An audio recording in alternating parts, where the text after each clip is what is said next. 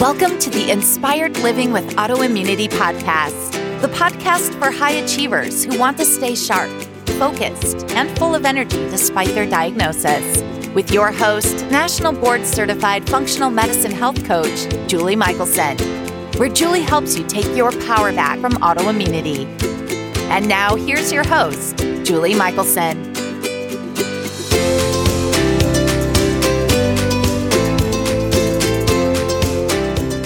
Welcome back to the Inspired Living with Autoimmunity podcast. I'm your host, Julie Michelson. And today we're joined by Dr. Wada, quadruple board certified pediatric and adult allergy, immunology, and lifestyle medicine physician, who also happens to have Sjogren's. In today's conversation, we discuss the differences between allergy, autoimmunity, immune deficiency, and cancer, as well as what might be driving the ever-growing incidence of these health challenges. Dr. Wada, welcome to the podcast. Thank you so much for having me. I'm thrilled to be able to connect and to talk today. I would love for you to share with listeners and me a little more about your personal journey, not just with, why are you quadruple board certified? But your wellness journey, your personal journey, and what has led you to this world that you are now just totally rocking. So about 4 years ago is when I was diagnosed with systemic Sjogren's. At that point, I was 2 years into my, full-fledged allergy immunology practice. I was just back from maternity leave from having my second child. And I was at a bit of a crossroads because I thought at that point in time, I was so exhausted. I was professionally and personally just zapped, totally burned out, and thought that I might actually step away from clinical medicine. I dropped my clinics, like the number of clinics and time that I was in clinic, by half, and really realized that I needed to focus on my own health. I needed to refill my own cup. And it has been a really, in many ways, a slow but fast evolution since that time. And I think I continue to just peel back the layers like an onion and realizing how, even though at the time I was only triple board certified, I guess. But at the time that education that I had really did not prepare me for, one, living in the role of a patient, nor did it really, the education I received on Sjogren's really did not reflect at all the lived experience of Sjogren's. And I think did not help me all that much in realizing that was what was going on with my own health. Because in hindsight, I actually had symptoms that, was it full-blown Sjogren's or not at that time? Who knows? And it doesn't really matter. Right. But I had symptoms that I now recognize as related in some way, or a prodrome, back to when I was in college in my late teens, early 20s. And I was well into my mid 30s when I was diagnosed. What I will share, with folks within the patient community, and actually I just wrote an article for Kevin MD on this as well that we'll publish tomorrow. But what we learn about Sjogren's in medical education is how to answer the question on your boards correctly, which is, they're going to describe a postmenopausal woman. She's coming in complaining of a gritty sensation in her eyes. You notice on physical exam that she has poor dentition, poor teeth. And then you have some lab data to say that her blood work shows that she has this antibody SSA positive. And then you circle the question. You're like, oh, yes, I got it. I don't ever have to think about Sjogren's again. Correct. Or if you're a pediatrician, this will come up in the SSA antibody can cause congenital heart block. So that will be the question that you learn is, did baby has congenital heart block? And then the question may ask, what was wrong on mom's lab work? But here's the reality. And here, thinking back of the puzzle pieces of symptoms I've had over the years, a lot of digestive distress. So, symptoms that we describe as irritable bowel, but really wicked stomach aches, migraine headaches, profound fatigue, back stiffness that I actually do recall going and kind of seeing a primary care about at one point during my medical training, which must have been pretty significant because as residents, like resident physicians, you never go to the doctor because you don't have time, and you're trying to take care of yourself. We're the worst patient. So it must have been pretty bad. I had an episode of idiopathic anaphylaxis after having my first child. And I also over time realized that I couldn't wear mascara without looking like a raccoon because I was always touching my eyes, rubbing my eyes, wasn't able to tolerate wearing contacts at a certain point because of the dry eye. Sure. Yeah. And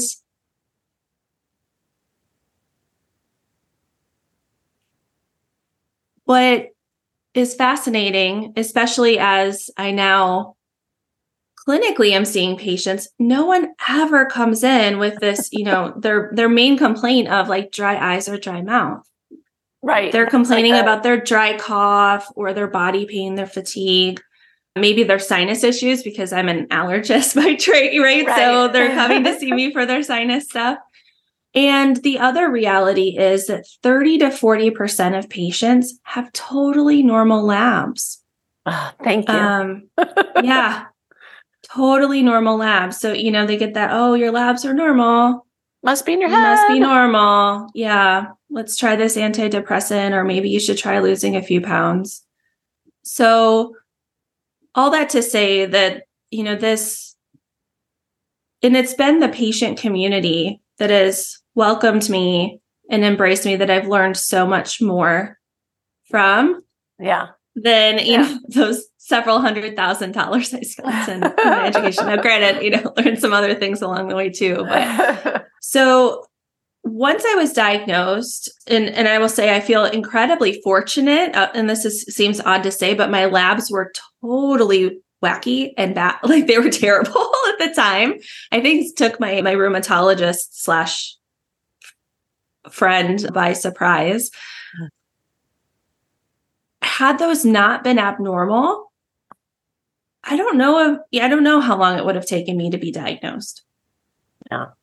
There's so many parts and pieces of your story that I'm like, oh, let's talk about that. Let's talk about that. Yeah. I want to first just kind of reinforce, because I have this conversation with clients a lot, that because standard Western medical training doesn't teach about how to, they don't teach about gut health. They don't teach about how to heal autoimmunity, how to, reduce inflammation, all of the things. And so I know that by the time people find me, and probably you, they're frustrated because absolutely they had normal labs. They were offered antidepressants. They were searching and searching. And so I want to highlight that part of your journey, and every other physician that has been on here that has, an autoimmune journey or a health recovery journey, is that it's not, I said this yesterday, nobody becomes a doctor if they don't want to help people. And somebody said, well, that's not true. I said, there's easier ways to make money. I promise, But it's the education system has to change, as we have information, and this is where integrative medicine, functional medicine, lifestyle medicine, whatever you want to call it, is key. And I love you touched on it, and I think this is really important for people. You kind of said it, but didn't say it. It doesn't matter if you have a diagnosis or when you get the diagnosis, this idea of we ignore and normalize symptoms And if we don't hear the whispers, we will get shouts. And that's what happened. Yes, absolutely. And absolutely. Yeah. It's like, a shocker, your autoimmunity, you used to have gut issues? No way, Yeah. There's a connection. Yeah. Yeah. Yeah. And, I think part of it, I will refer to myself as the ostrich with their head in the sand for a long time. I think in part, I was totally in denial. But also I didn't have time to be sick. Now that I say that, but then it's a little tongue in cheek because there would be afternoons where I was totally incapacitated because I ate something that didn't sit well, or I had a terrible headache, or I was just totally zapped from really overdoing it. And so I was forced to take rest, right? That's what that because of symptoms. And that's what your body needs and is demanding at that point. Yeah. Which is so true. I had a client last week who was very sick, ER, had a really high D-dimer, a scary moment in time where, and 2 days later, she was complaining that she was still sick. And I'm like, are you in bed? Well, no, I'm working. And I'm like, yeah, you're not going to get better if you don't rest. And especially when we've got these chronic, whether it's autoimmune or not, just these chronic symptoms, we do tend to just ignore and try to push through. And our body will always take us down if we're not going to give it the rest that it wants, for sure. So I want to touch on, because there's just, again, so many questions I want to ask you. You have this whole host of symptoms that you've experienced, and this is what you're seeing in your other patients with Sjogren's, is this, because it sounded like, I always think by the time you get the really dry eye, there was always this other host of things. And so is that what you're seeing is, it doesn't, I don't know. I don't want to offend you. I don't know you well enough yet. But to Not me, easily done. It's it all comes back to the same stuff when we're talking about autoimmunity. And so I don't care if, Sjogren's was one of the things they threw, that was my fifth diagnosis, as things just progressed and progressed. And it's I don't care what name they gave what you have. Let's just go after what's going on here. Why? Let's answer the question why, and then we can start shedding some of those labels. But it sounds like that's accurate. You see almost the same host. Yeah. And the data supports that too. The other symptom that I left off the list is dysautonomia, or POTS, is incredibly common in Sjogren's. It's the number one autoimmune cause of POTS. And although I don't, as far as I know, I haven't had, I wear my Oura ring and some of my trackers, so I don't think POTS is going on, but I have had significant issues with orthostatic intolerance. And I would have to scrub out of surgery as a medical student because in that hot, especially, it wasn't so much an issue on the actual surgery rotation, but on the OBGYN rotation, where they keep the room much warmer for the babies that are, about to be born. I had to scrub out on multiple occasions because I think in hindsight, combination of prolonged sitting or standing, a warm environment, all those things kind of came into play where my blood pressure would drop and I would get to the point where I thought I was going to pass out. Thankfully, I didn't. Yeah, thank you. For so many reasons. Right. They drill into you, as a med student going through, the OR procedures, you cannot pass out in the operating field. Not allowed. You got to get out first. Drop in the hall. Yes.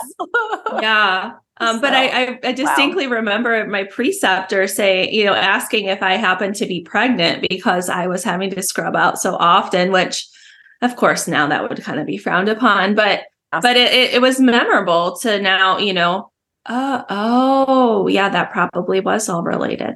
Yeah. Shocker. Yeah. Shocker. Yeah. So you have such a unique background and practice, and I want to dig in a little bit to like allergy versus autoimmunity versus immune deficiency, because it's all we're all one human organism. Right? Yeah. Yes. It's all in addition to our microbes. But so when we think about our immune system, its purpose is to help protect us, obviously, against infection. Its purpose also is to help us heal, like from injury as well. So if you think about a cut that you may get, you'll get an inflammatory response at that cut. It's ouchy. First of all, it's painful. It's red, swollen, typically, and it's warm.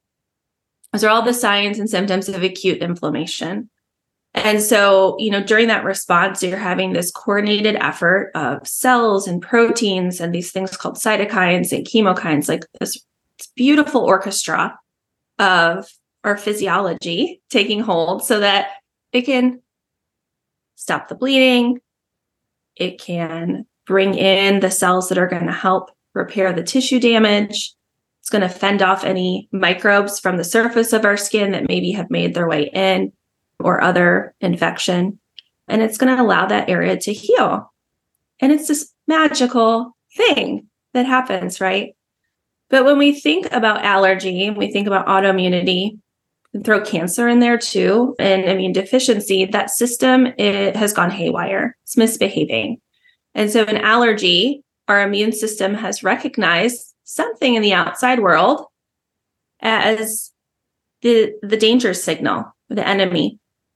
And it mounts a particular flavor of an inflammatory response against that, whether it's a pollen or kitty cat allergen or dust mites, or in some cases foods, as we've seen in the last 20 or so years, this really steep rise in true food allergy, where if someone is exposed to this minute amount of peanut or egg, that they have a life-threatening allergic response. Now, in the case of autoimmunity, when we are incubating, when we are in mom's womb, our immune system is already hard at work determining what is self from non-self and what is safe. And so things that are too good recognized too easily, those types of cells are eliminated.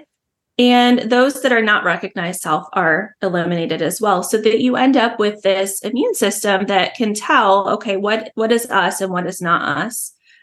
And in autoimmunity, essentially the immune system loses that tolerance over time, so that then the immune system is seeing our own bits and pieces as that enemy. And it depends, each autoimmune condition has a little bit different flavor of this. It has particular targets that are implicated, and that then explains some of the symptoms we end up with. In immune deficiency, we don't have all the parts or pieces, or they aren't quite working in a perfectly coordinated fashion. So we are at an increased risk of infection, whether it be, more frequent infections, more severe infections, oddball infections that most people wouldn't have any issue with. And a lot of times the collateral damage and inflammation that occurs is not appropriate either. So sometimes there's too much or there's too little. And so that then can expose the immune system to actually creating an autoimmune response too, because it's not cleaning things up properly. So the really obnoxious thing for many of my patients with primary immune deficiencies, especially, is that a lot of them occur in the same person as autoimmune disease. So you end up with autoimmune and immune deficiency in the same human. It's a real kick in the pants. That's a problem. You're forced, to make some really difficult decisions as a team with your immunologist, maybe your infectious disease doctor or the rheumatologist, in deciding how can we try our best to restore balance as best we can, because sometimes you have to tap down, the inappropriate inflammation, try to boost things up the best way we can. And so that can be incredibly challenging and frustrating. And then in cancer, essentially, you have cells that have gone rogue. They are reproducing at levels and numbers that they're not supposed to. Usually there's some kind of glitch in the system, and the immune system is unable to recognize and take those out appropriately. And so what you're seeing with some of the newer immunotherapy cancer treatments is they actually turn the immune system back on to help then target the cancer more appropriately. Mm-hmm. Yeah. Just and that's pretty cool. I think at least in regards to cancer and the general population, I think the more we have these conversations where people can realize, like, we have bad cells all the time. We all do.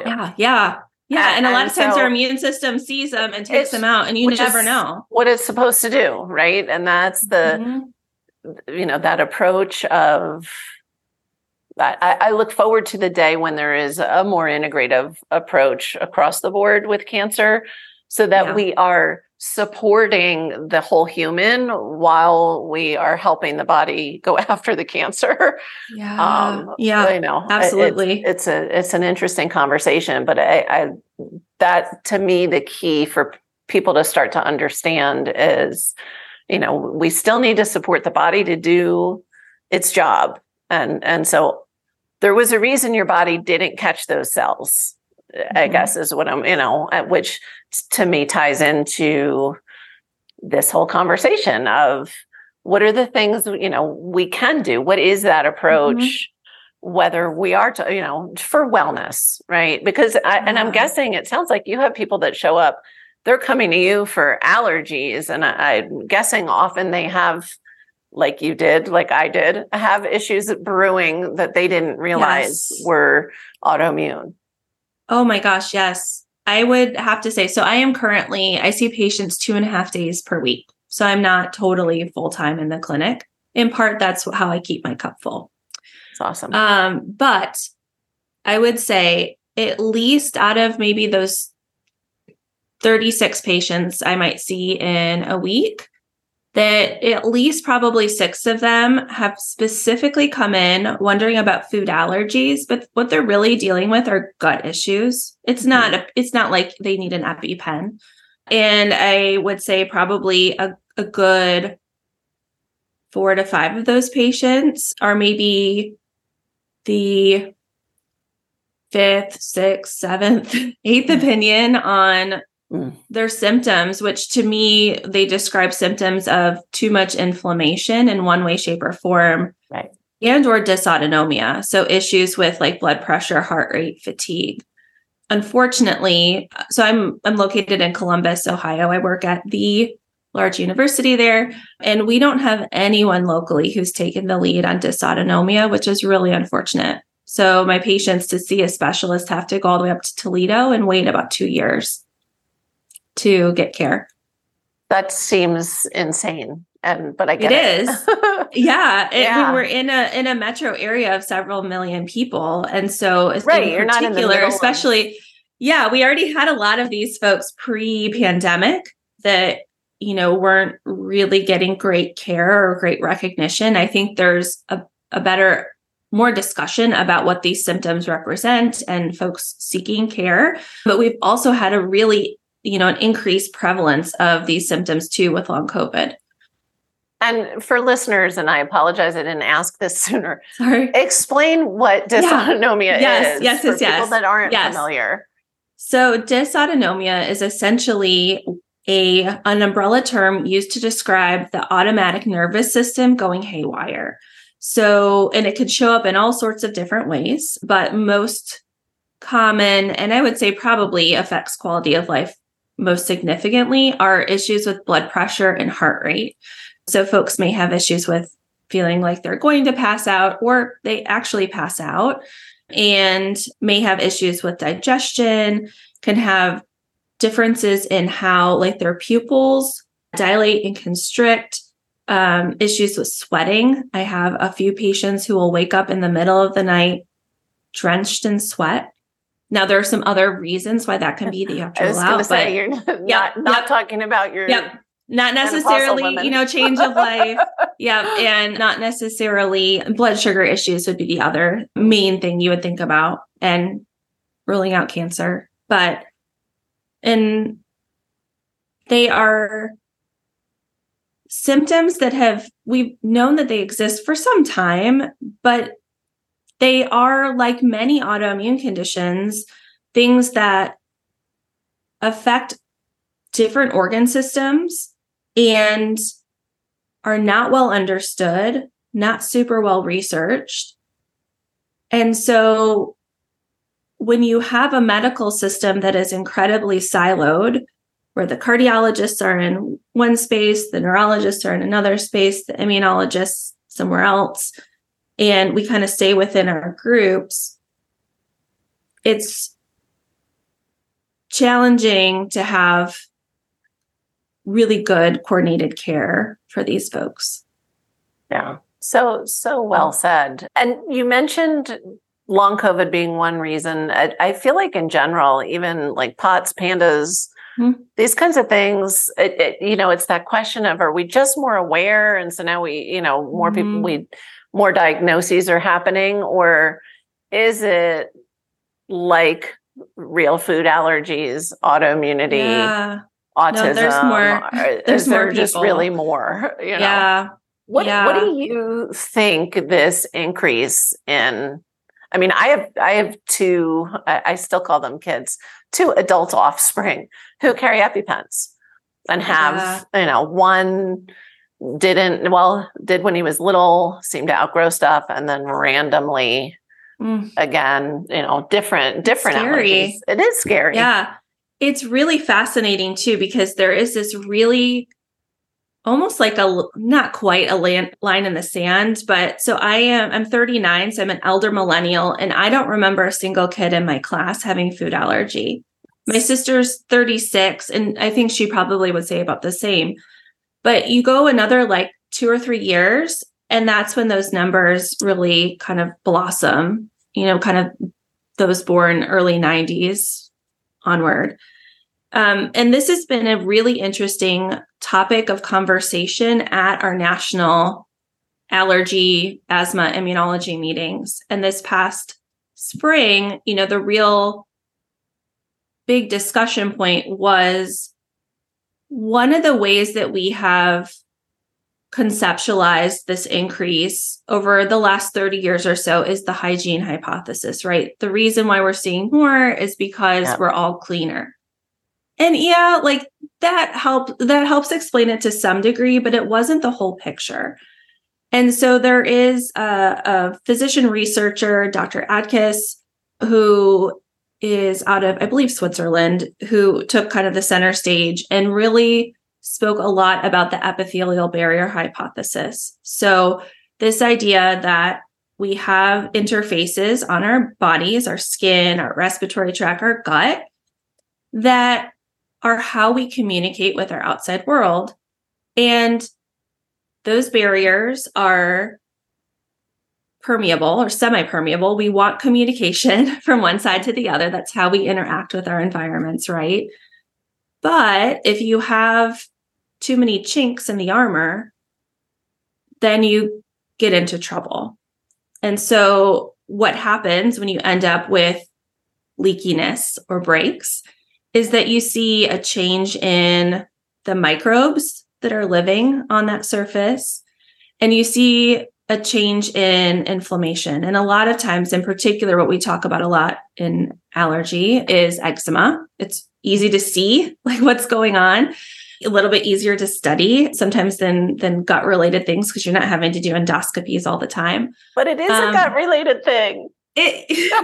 Sorry. But from a biopsy culture stand, it's a little easier to get to. Easier to see and conceptualize. But what you'll see, for instance, Staph aureus lives on our skin. It's kind of a natural commensal. It's kind of like generally a friendly-ish bug. But you see the strains and the types of toxins that they make change when that skin is inflamed. And essentially what happens is you end up with a snowball effect. And so when you have breaks in the skin, the bugs change, there's inflammation, it makes it more leaky, so on and so forth. And that continues. But as you mentioned, there's crosstalk. So you can see then changes maybe in gut microbiome and development of eczema, or you can see changes or exposures through the respiratory tract that then will increase the risk of developing something like multiple sclerosis. So there's, this growing body of evidence that problems at these barriers and increased inflammation, leakiness kind of at these barriers is the issue. So then the question is, okay, what's making them more leaky? And there's a whole bunch of things. We think about how different our day-to-day lives are compared to like my great-great-grandma who was living on the farm in northern Georgia, growing all her own vegetables, canning things. She was out with the cow and they would, kill the chicken. And even my dad, when he was growing up, he'd have to go kill the chicken and pluck all the feathers and bring it in for dinner. Like he was outside on the farm working all summer. Like they didn't have air conditioning. Touching the earth. Yeah. It just was totally different. And here we are, in our creature comforts. I'm in air conditioned space. Me too. And I have my earbud, I'm sitting and that's not to villainize everything about our modern way of living. It's just a lot has changed. And we're seeing now the downstream effects of that significant amount, change, the different exposures that we are exposed to, rapid change in diet, increased sugar, oil, refined grains. And on the whole, we're very sedentary. We spend upwards 90+% of our time indoors. And then the newest and what Dr. Adkis's kind of, I think, pet project is looking at the role of dishwasher rinse aid, in particular, those used in commercial dishwashers. But the residue left on glasses is very damaging to the gut. And so commercial dishwashers came about late 1980s. Is that then implicated in what we've seen with increased rates of food allergy, eosinophilic esophagitis, drug allergy? Oh, 2 kids with that when they were little. Who knows, right? Yeah. And so, there still is a lot of work to be done to really hone in, but well, and I think that's fascinating. A very specific product, but correct. I think it underscores the whole exposure to toxins. Yeah. Right. So they're studying commercial dishwasher, but what are people using at home, even day in and day out? And yes, that's we could talk for another hour about that. But I do think it's this combination, and you can't. So you mentioned, the changes in our food system. The dogs are piping in, and to me, you can't separate the changes in the food system and toxins. It's the same. The bad oils, the ultra processed foods, all of that, it is toxic. And so, when I say toxins, I'm not always talking like chemicals, right? And you forget, and EMF, all the things. Yeah. Right? And I think then it's, we all probably need to sit down, metaphorically, probably. Or stand up. Yeah. And just think about, what are our non-negotiables? What are the things we're willing to change? And what is our comfort level with risk too? And I think that's where more data would be helpful. But sure. As I've talked a lot with my patients about the dishwasher stuff in particular, I have 3 young kids. I'm working. I have a business. I don't want to go back to hand washing dishes. Right. So, on the flip side, I'm trying to look for generally more eco-friendly products that typically, in broad brushstrokes, things that are healthier for the planet tend to be healthier for our physiology.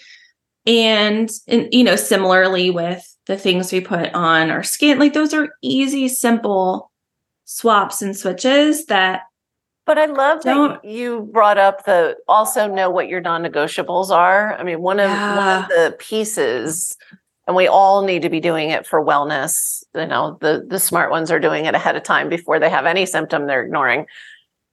But one of the things I do with my clients is we're reducing that exposure, right? As we're supporting the body's detox pathways, we are, and it is a process. It's a process. There's no way you could wake up tomorrow and say, I'm going to reduce my exposure. And by next week, you've done it. Like there's so much that we come into contact with, and that's fine. Every change is an improvement. But I had one client she was a vegan when I met her, and I was like, I'm not the one to help you as a vegan. Let's find you somebody. Oh no, just tell me what to eat. So she would eat meat. But when we were cleaning up products, I said, what kind of shampoo and conditioner are you using? Yeah. And I never did find out because she said to me, that's not negotiable.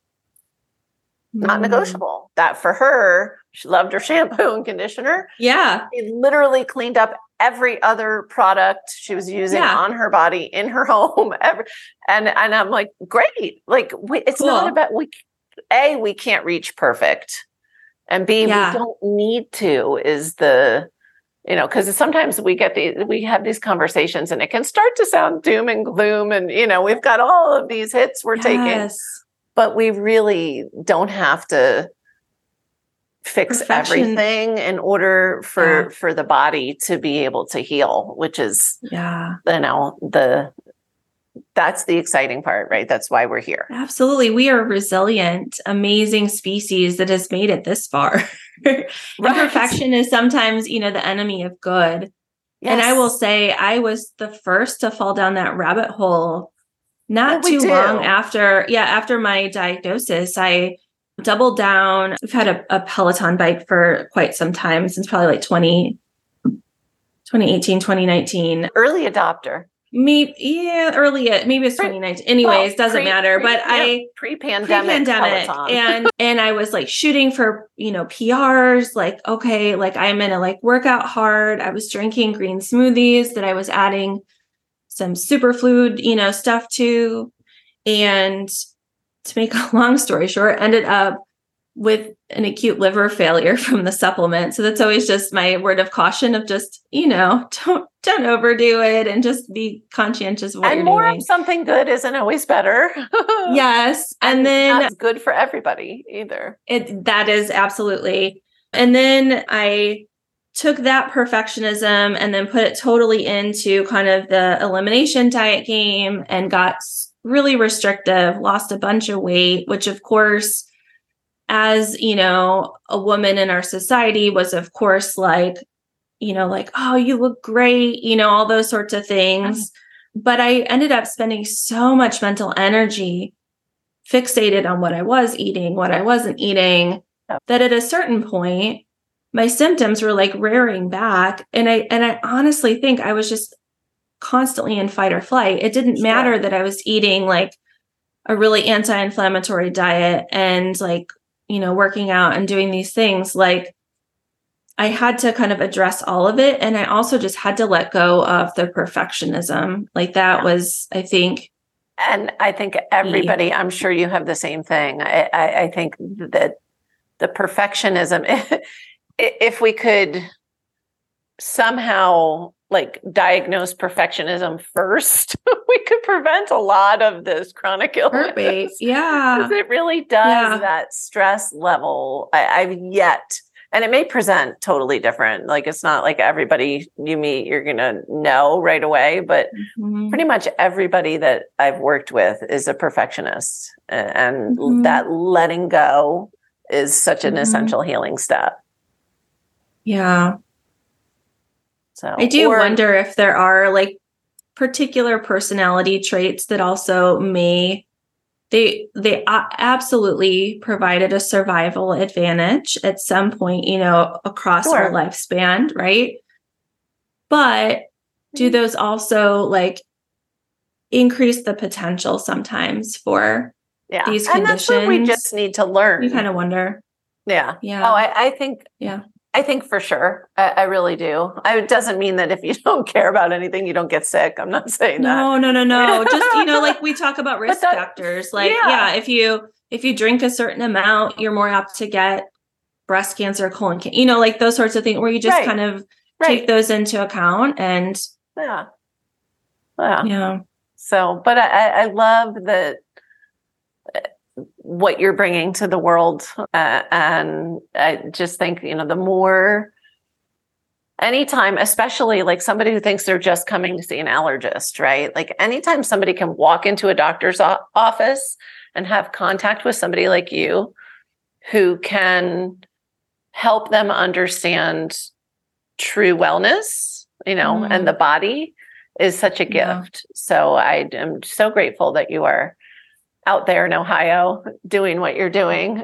Clearly you need more counterparts. In your neck of the woods.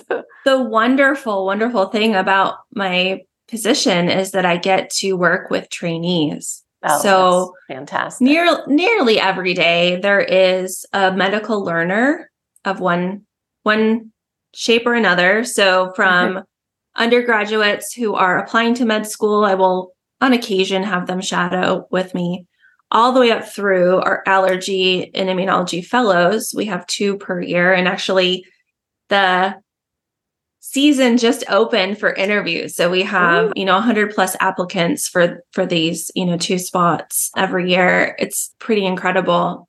And so to be able to share my story with them, share some tips and tricks as to how to think about and conceptualize these things that we may not have all the answers to. I think as human beings, our brains really hate uncertainty. Yes. And that is absolutely the case with physicians as well. And to push them to get more comfortable with feeling uncomfortable, I think is clutch. And to help instill and support their curiosity, I think is really important too. And what really, really needs to take place to ensure that all of us as healthcare professionals can stay curious and compassionate and kind of leaning in is we need to ensure that our healthcare professionals have wellness as well. Because if they are unable to fill their own cup, that is when you get someone who is burnt out, maybe unhappy with their situation or their job. And I would almost guarantee that you are not going to get the best care that you could get from someone who is in that state. Sick. Like I always ask, like, why, when you look at medical school and how it's set up, it's like, why are we trying to kill people who are training to help people? And it's not just this country. Yeah. It's medical school across the board is set up that way. It just doesn't make sense. I was thinking about that with your 100 plus applicants for the 2 spots. Like every one of those applicants really needs to be filling their cup and doing stress management. It's such a high stress area. And that's the flip side to that I can say is I'm not a physician is also, we need to remember that our physicians are human and they're people. Yes. And yes. Yeah. They're, we have this training of decades of, this mentality that you and I are trying to change, which is you show up at the doctor because you want the doctor to fix you. Right. Like, yes, you need a partner. Right. We have to take responsibility for our own wellness. And we have to realize our doctors don't necessarily have all the answers. But when you can find one like Kara, like it's gold. It really is. Yeah. So there's this really cool paradigm that's been written about and talked about called Wellness 2.0, where essentially it outlines this idea of the physician is human. There is this equalization. The power dynamics between patient and physician will never be equal, right? Like there's no way to fully equalize that, just the nature of these systems, but it brings it into closer balance. And I think the more that we can lean into that is really important. But the reality is we live in a very capitalistic society, right, and money talks. So they're also, we're going to have to grapple with making the case, unfortunately, probably from the financial side of things in order to really see systemic change. Yeah. And that's kind of the tough love aspect of all of this. Yeah. Yeah. But the good news is that when that does happen and that the broken system finally collapses, we know, what can work and what is working. Yeah. So I love that. So give listeners, if you will, and it can be anything, it can be directly Sjogren's related, doesn't matter. What is one step that they can take starting today to start to improve their health? Yeah. So I think the one thing is taking a few minutes just to sit, give yourself a little bit of that white space, that quiet, to just listen to that inner voice and what they needs. I think that is incredibly important. And I think it's really helpful to do that before a medical visit. Medical appointments, almost on the whole, tend to put us into fight or flight. And when we get into fight, flight, freeze, fawn, we may forget what our objectives were for that visit. So jotting down some notes can be really helpful ahead of time to think about, okay, what are your questions? What are your goals? How are your symptoms really impacting your quality of life? Being able to communicate how they are showing up in showing your humanity can be really helpful, especially to maybe tug on that doc who is on the brink of burnout, or who maybe just needs that reminder that you are human and this is showing up in very human ways. Yeah. So that's my, and also what I would share. The other piece, and because I see it a lot, and I don't think people do it intentionally. We tend to, even though we're showing up at the doctor's office for help, we do have this natural tendency, most of us, to downplay just what you're talking about. We may say, these are the symptoms, but we don't share how it's impacting our life, and so it's like, oh, we said the word and then that's it. And the doctor, they're not getting oh my gosh, this is really impacting your life. So I'll share a really quick example. Low back stiffness was one of the main issues that was totally impacting my quality of life. And so I could tell the doc, oh, I'm having low back stiffness. I sit down for prolonged periods of time and it's really hard to get moving again. It's worse in the morning. Yes, all that's helpful. But what really illustrates how much it was impacting my life was I was not wanting to sit on the floor to play with my young children. And that was breaking my heart. Yep. And so to share, that little extra nugget of this is how problematic this is, that helps light the fire, hopefully under that person's bottom to do something about it, whether it's to refer you or get imaging or start meds, what have you, but to have some sort of action. Yeah. I love that. Amazing. Before we wrap up, where can listeners find you? Where's the best place? Yeah. So the best place is probably drcarawada.com. On there, I have a freebie. So the 25 things that we did in our family over the last 4 years or so to make simple swaps to less toxic things that we were talking about, just simple, easy. Yep. I'm a Midwest girl, born and bred, and I love a good deal. So things generally are, not going to cost a ton to really help start making those changes.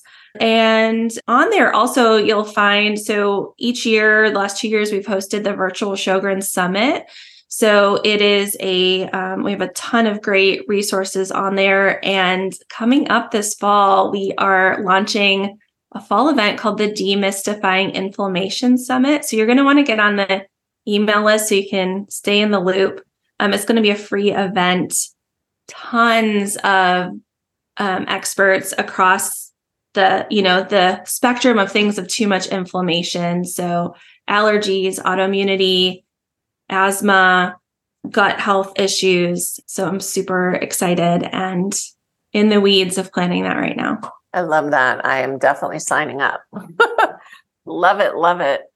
Kara, thank you so much. You have given us amazing gold today. Thank you so much. I have loved talking, and we're gonna have to have you on the Becoming Immune Confident podcast so that we can hear your story too. Yeah, I would love it. I'd love to continue the conversation. Yes. For everyone listening, remember you can get the transcripts and show notes by visiting inspiredliving.show. I hope you had a great time and enjoyed this episode as much as I did. I'll see you next week. Thank you for listening to Julie Michelson's Inspired Living with Autoimmunity. Did you enjoy this episode? Please like, share, and subscribe wherever you listen to podcasts.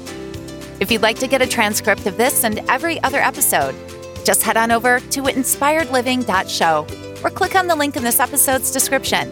There, you can also find everything we discussed in this episode, including links and information about our guest. You can even send in your questions to be answered by Julie in a future episode. That's inspiredliving.show. Until next time, this is Julie Michelson's Inspired Living with Autoimmunity podcast, helping you take your power back.